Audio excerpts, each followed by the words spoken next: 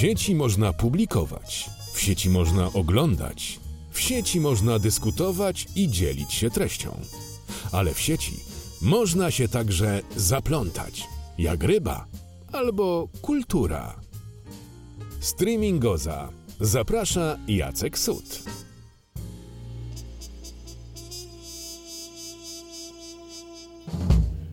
Witam wszystkich bardzo, bardzo serdecznie. Dzisiejsza rozmowa będzie troszeczkę nietypowa ze względu na, jak na ten podcast, nietypowego trochę gościa. Choć z drugiej strony patrząc, można powiedzieć, że bardzo pasującego do całego profilu audycji.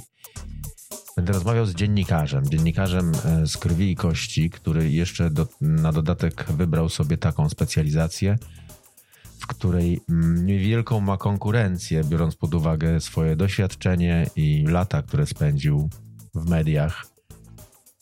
Będę rozmawiał z Romanem Młotkowskim, który jest dziennikarzem zajmującym się tematyką biznesową, a od jakiegoś czasu, od prawie roku, głównodowodzącym stacją Biznes24, którą można oglądać tu i ówdzie na platformach różnego typu. Zapraszam do wysłuchania rozmowy.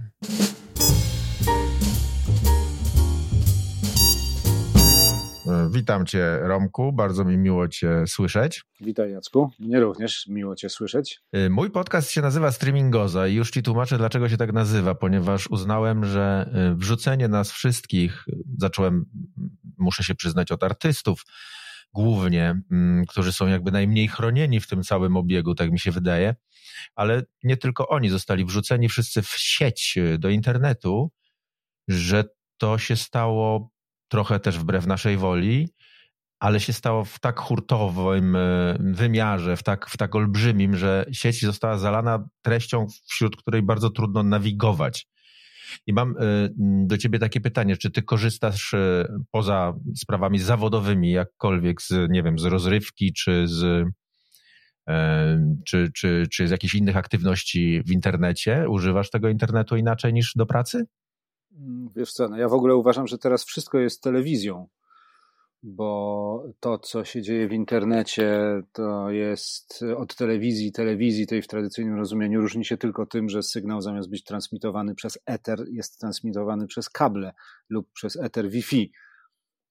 Więc w gruncie rzeczy to nie ma znaczenia, czym to jest. Wszyscy robimy teraz telewizję, wszyscy. Na spotkaniach biznesowych, kiedy siedzimy w domu, a nasi współpracownicy w biurze lub też u siebie w domach, kiedy rozmawiamy z naszymi gośćmi w trakcie programów Biznes24 i w wielkich stacjach grupy TVN, czy Polsatu, czy TVP, czy międzynarodowych, CNN, CNBC, Bloombergi i tak dalej.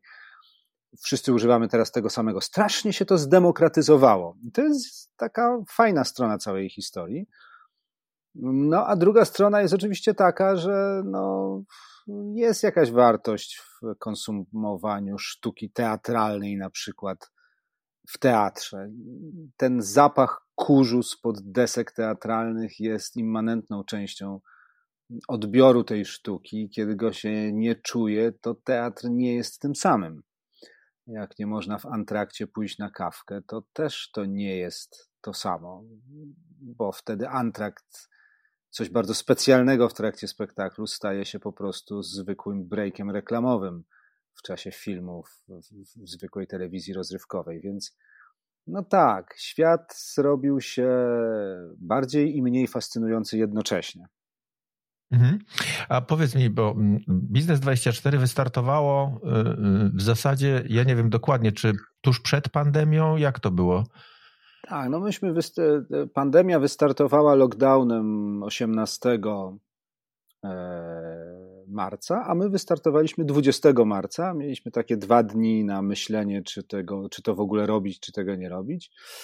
Ale ponieważ mamy taką zasadę w Biznes24, że nigdy nie przestajemy cisnąć, no to ruszyliśmy. Ale oczywiście ruszyliśmy w zabawny sposób, bo wiesz, mieliśmy różne ambitne plany i tak 18 i 19, kiedy w sumie 19 zaczęliśmy nagrywać pierwsze programy z kategorii my to nazywamy magazyny tematyczne, czyli takie formaty, które mają powiedzmy około pół godziny, tam pół godziny brutto z breakami reklamowymi, 23 minuty netto, raz w tygodniu produkowane. Zaczęliśmy je robić 19, no i odkrywaliśmy od rana 19, czego się nie da. No i to był taki dzień, kiedy jednym z nagrań był mój program, który nagrywałem z Anną Streżyńską, która wówczas została okrzyknięta najstarszą polską startuperką. I to było w ogóle przeurocze i przemiło nam się rozmawiało, no ale rano 19 jeszcze był taki plan, że ja przyjeżdżam do niej z kamerą, będziemy to nagranie live to tape robić na nasz serwer, chodząc po biurze i tak dalej, ale kilka godzin później zorientowaliśmy się, że nie zostaniemy po prostu wpuszczeni do budynku. I wtedy okazało się, że byliśmy zapobiegliwi i wśród sprzętu, który nabyliśmy niejako hurtem, obejmując w posiadanie studio, które naszym poprzednikom nie było już do niczego potrzebne, jest studio wirtualne i w tym studiu wirtualnym jest dekoracja i w tej dekoracji wirtualnej do dzisiaj nagrywam ten program. To jest jakaś taka dekoracja, która tam była chyba wrzucona tak naprawdę przez producenta jako rodzaj demo. Ja nie wiem, czy powinienem takie intymne szczegóły życia startupu telewizyjnego opowiadać, ale trochę jest tak, że pandemia i zmiany technologiczne, które wymusiła, zrobiły kawał roboty za nas, bo spodziewaliśmy się znacznie wyższych kosztów w różnych miejscach, a okazało się, że problem się rozwiązał i coś, co szczerze mówiąc na przełomie lat 10. i nastych XXI wieku wydawało mi się dość oczywiste, że nie ma sensu wysyłać tych wszystkich wozów satelitarnych i tego wszystkiego, bo w sumie Skype daje, czy inne komunikatory, wtedy był głównie Skype, daje w zasadzie wystarczającą dla silnie merytorycznych przekazów jakość, no to wtedy to było zupełnie nie do pomyślenia. Znaczy wtedy... Tak. A dzisiaj wszyscy to robią i w ogóle myślę, że jest dosyć duże prawdopodobieństwo, że to zostanie z nami już na dłużej.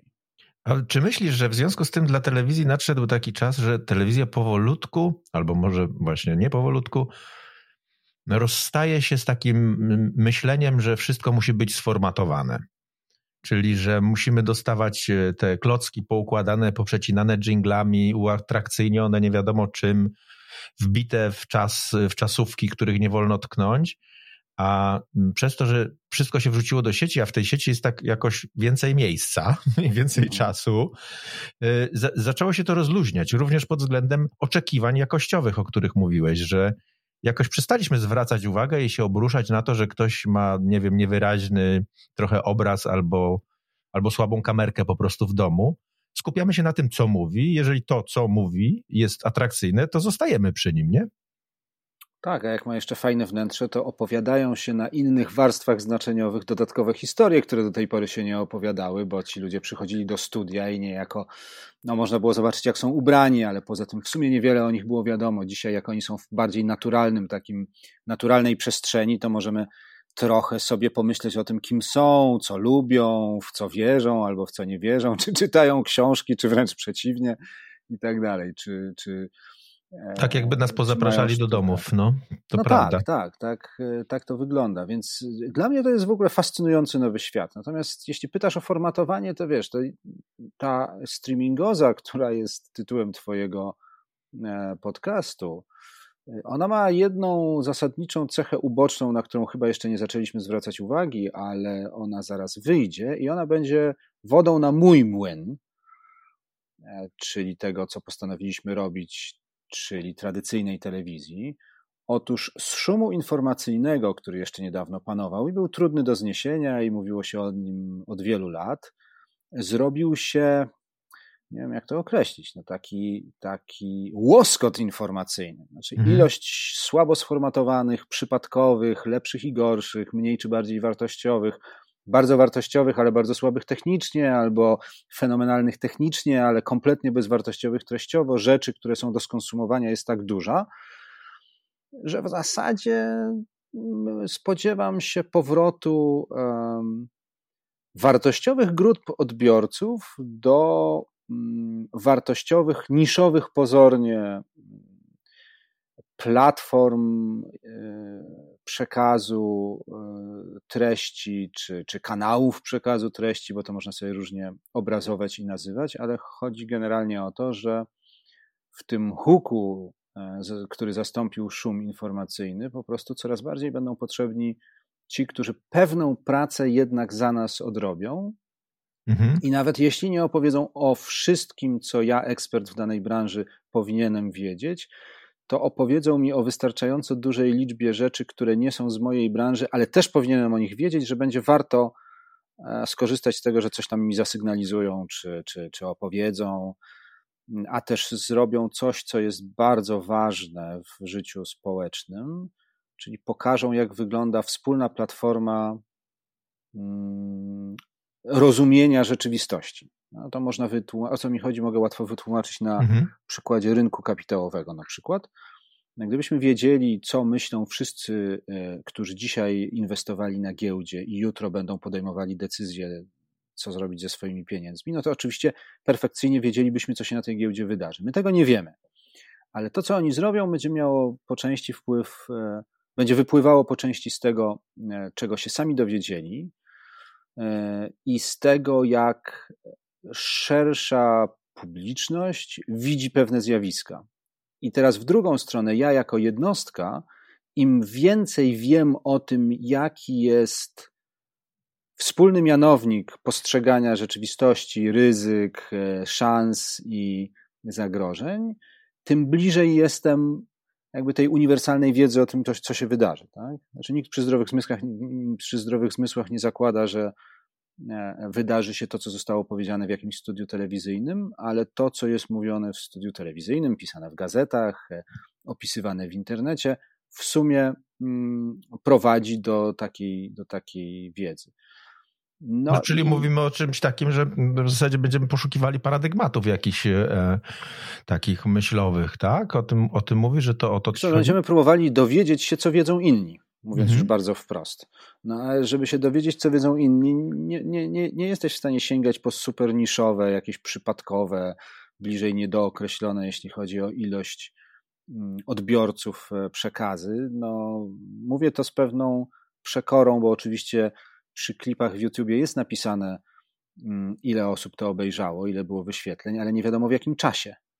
Tak? I jak masz tam, nie wiem, 2,5 tysiąca wyświetleń przy jakimś wideo na jakiś temat, to nie wiadomo, czy to jest dzisiaj, czy to jest w ciągu ostatniego pół roku. No, można to wywnioskować trochę z tego, jak dawno zostało to opublikowane, bo widać też datę. No, więc możesz sobie podzielić i uśrednić, ile dziennie osób. Tak? Natomiast to są takie wyzwania, które się wiążą właśnie z tym, że wszystko jest teraz telewizją. Czyli można powiedzieć, że liczysz na coś takiego jak powrót dziennikarstwa w tej formie, w której dziennikarz pomagał rozumieć świat, objaśniał rzeczy, które zwykłym ludziom wydawały się zbyt być może obszerne albo zbyt skomplikowane do ogarnięcia. Wybierał, ekstraktował jakby to, co jest najważniejsze i w tej takiej skróconej, bardziej skondensowanej, ale przez to prostszej formie przekazywał to dalej, tak? To o czymś takim mówimy teraz. Tak, i oczywiście funkcja się trochę zmienia, bo dzisiaj nasza redakcja może trochę opowiedzieć o tym, oczywiście w wielkim skrócie, co pokazał rząd w sprawie Krajowego Programu Odbudowy, ważnego dokumentu, który ma określić, na co wydamy 57 miliardów z Unii Europejskiej. I możemy odesłać Ciebie, Jacku, i wszystkich naszych słuchaczy do internetu, żeby doczytali sami, ale jeśli nie zrobimy tego, w sensie nie opowiemy o tym, że była jakaś konferencja, że na tej konferencji były jakieś pomysły przedstawione, z grubsza jakie, no to po prostu nie będziesz wiedział, że ona była i że dzisiaj warto zajrzeć do tego internetu, nawet jeśli czy do tego dokumentu opublikowanego w internecie, nawet jeśli masz tą gotowość, żeby te 200 ileś stron przeczytać osobiście od deski do deski. A powiedz mi, w tym, co teraz robisz, prawda? Biznes 24. Czy streamingoza, czyli ten czas pandemii, uważasz za czas, który wam przeszkodził i nasypał piachu w tryby, czy taki, który wam pozwolił ruszyć do przodu tak jak mówiłeś, w nieco inny sposób niż myślałeś, ale że jednak pomógł przez to, że się tak zdemokratyzowało właśnie wszystko w internecie i że się tyle drzwi otworzyło. Może nawet za dużo, ale jednak się pootwierały. Wiesz co, no jak to w życiu bywa, z jednej strony coś głaszcze, z drugiej strony coś wali, śpiewał wieszcz. Po prostu jest tak, że jak myśmy podejmowali decyzję o tym, żeby z Michałem Winnickim, moim wspólnikiem, żeby jednak trochę wbrew trendom uruchomić tradycyjny telewizyjny startup, wbrew trendom, no bo trend mówił, że to można coś takiego robić, ale to raczej w internecie i właśnie gdzieś w oparciu o platformy i nowocześnie, a nie w taki tradycyjny sposób. No to wtedy rynek był, kiedy podejmowaliśmy tę decyzję, rynek był rozgrzany do czerwoności albo nawet do białości i po prostu nie było gdzie puszczać reklam telewizyjnych. W marcu sytuacja dość radykalnie się zmieniła, no więc różne nasze założenia nie okazały się być tak do końca łatwe do zrealizowania, jak sądziliśmy. Natomiast z drugiej strony oczywiście jest tak, że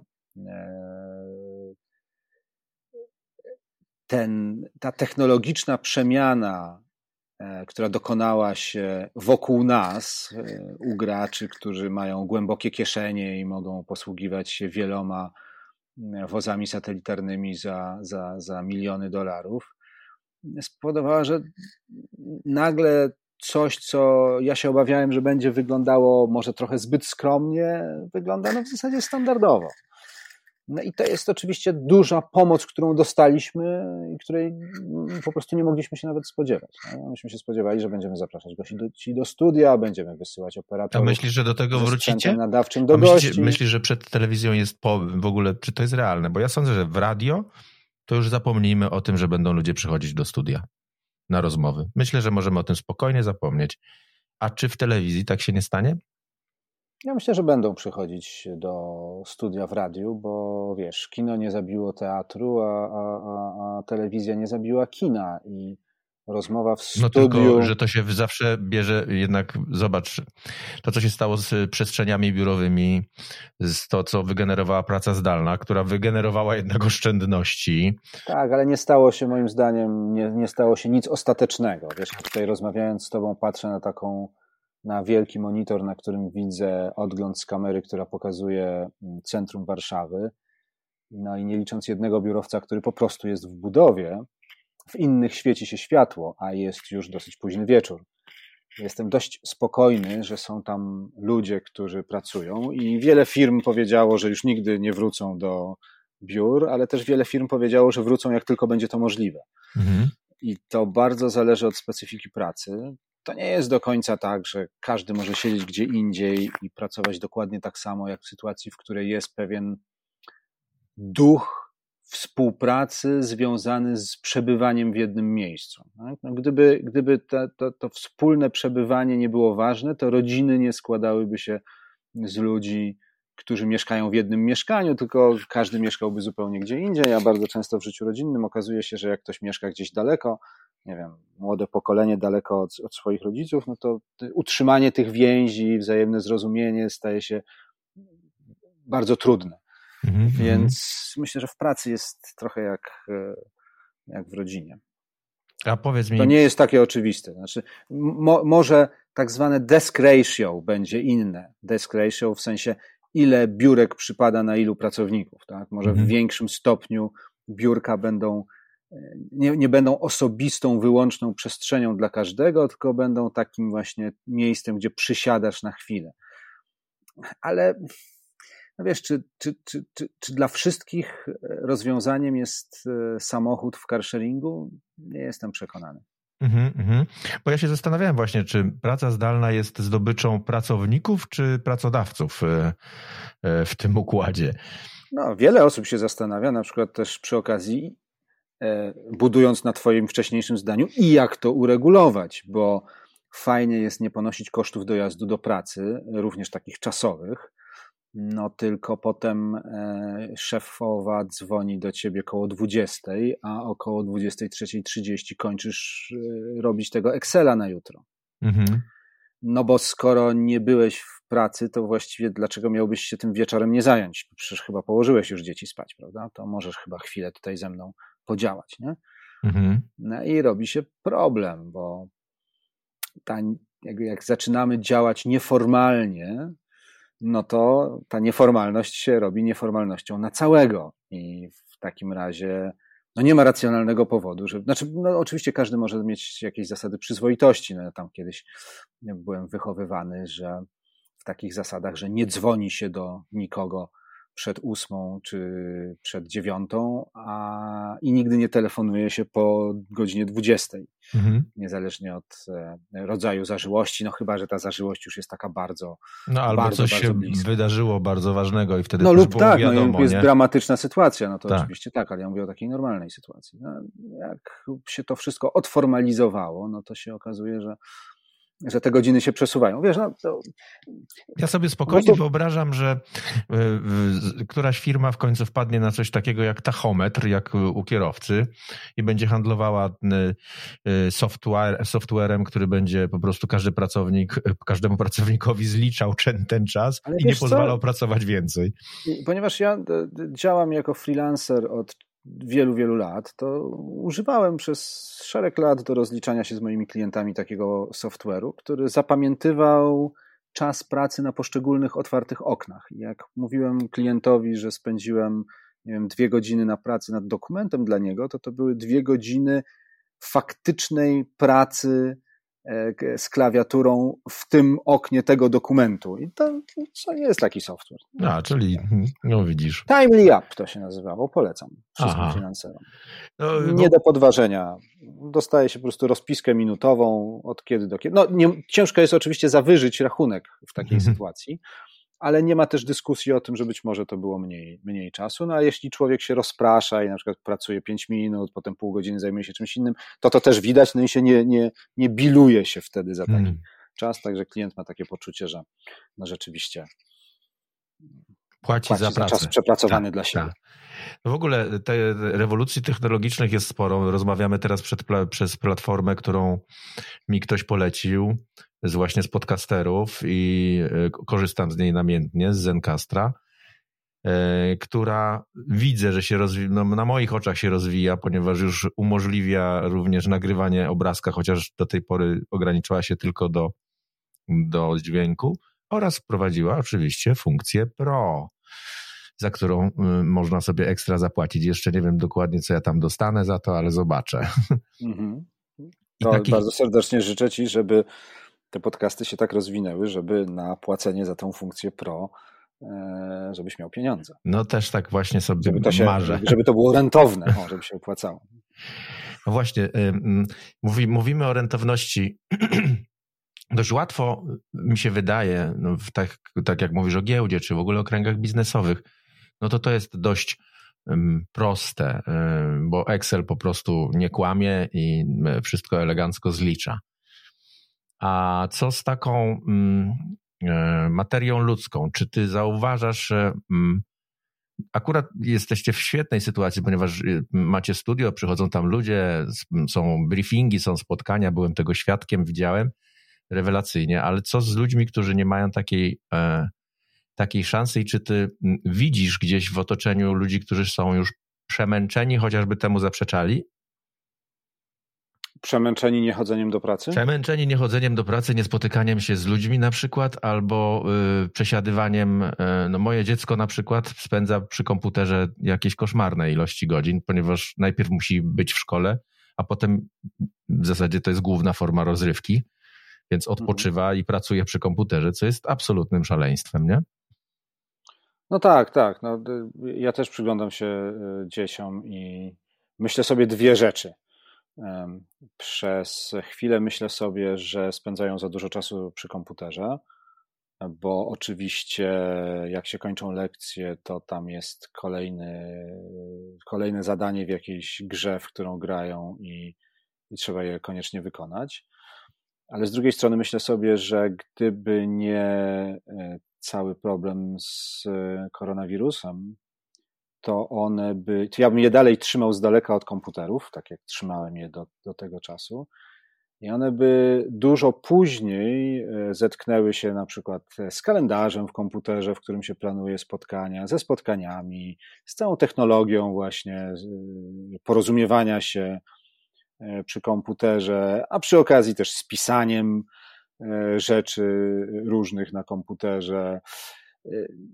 Tak naprawdę ta sytuacja nauki zdalnej spowodowała, że szkoła przestała być, jest takie piękne angielskie słowo, obsolete, przestała być po prostu z dawnej epoki i nagle stała się szkołą z tej epoki. Trochę się oczywiście, mówiąc to, martwię, od razu zastrzegam losem tych dzieci, którym rodziny nie są w stanie zapewnić odpowiedniego sprzętu. I to jest dosyć dramatyczna, wydaje mi się, sytuacja dla bardzo wielu rodzin w Polsce, szczególnie jeśli jest więcej dzieci, a komputer jest tylko jeden.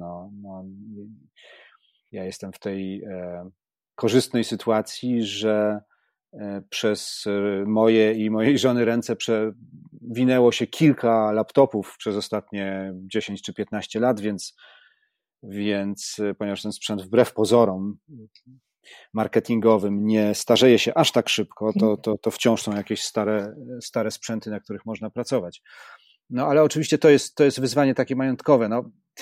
Świat nie jest idealny i niestety jest tak, że on wymaga różnych korekt i poprawek i jeśli ktoś zna kogoś, kto nie ma tego komputera dla dzieci, to powinien go po prostu przekazać, pożyczyć, nie wiem, zrobić cokolwiek, żeby takie dziecko miało.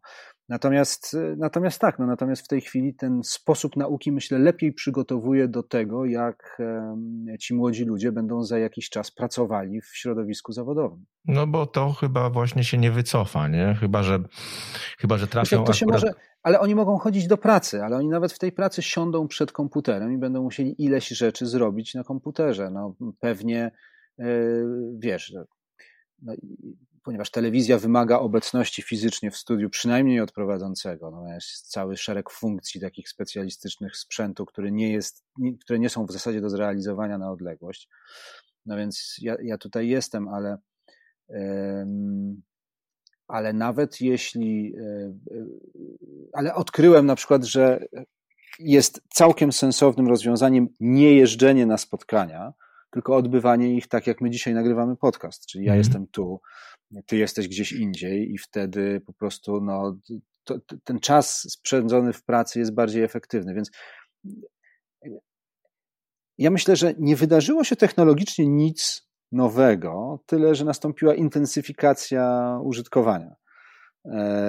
Ta adopcja, jak się niektórzy mówią, technologii się bardzo upowszechniła i przyspieszyła, ale ta technologia już była i po prostu nie wszyscy z niej korzystali, tym bardziej, że czasem właśnie fajnie było wsiąść sobie w taksówkę, pojechać na spotkanie, a po drodze może zjeść lunch, a jeszcze gdzieś tam się zawieruszyć na chwilę i zrobić zakupy, a może się z kimś spotkać jeszcze dodatkowo, a może wsiąść do samolotu i polecieć do jakiegoś innego fajnego miasta, żeby tam odbyć jedno spotkanie i wrócić wieczorem albo następnego dnia. Dzisiaj już nie mamy wątpliwości, jak CFO przyjdzie do ciebie i powie ci, że naprawdę nie musisz tam lecieć, wiesz, możesz przyciąć ten budżet, to ty będziesz mówił, tak, to prawda. Nie jestem w stanie udowodnić ci, że bez patrzenia w oczy temu rozmówcy nie będzie biznesu, bo możesz mu popatrzeć w oczy przez ekran. Chociaż też myślę, że się będzie okazywało, że są sytuacje, w których jednak trzeba pojechać i zobaczyć, jaka jest dłoń tego kogoś, kto ma złożyć podpis, bo musisz ją uścisnąć i w tym uścisku dłoni wciąż będzie bardzo dużo informacji zakodowanych.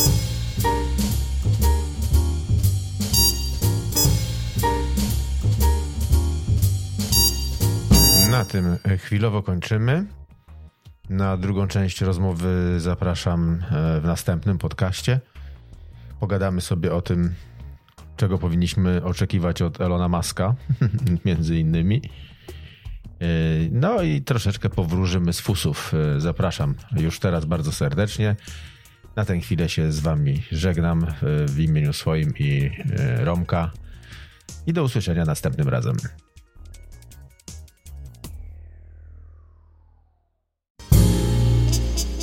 Jacek Sut, Streamingoza.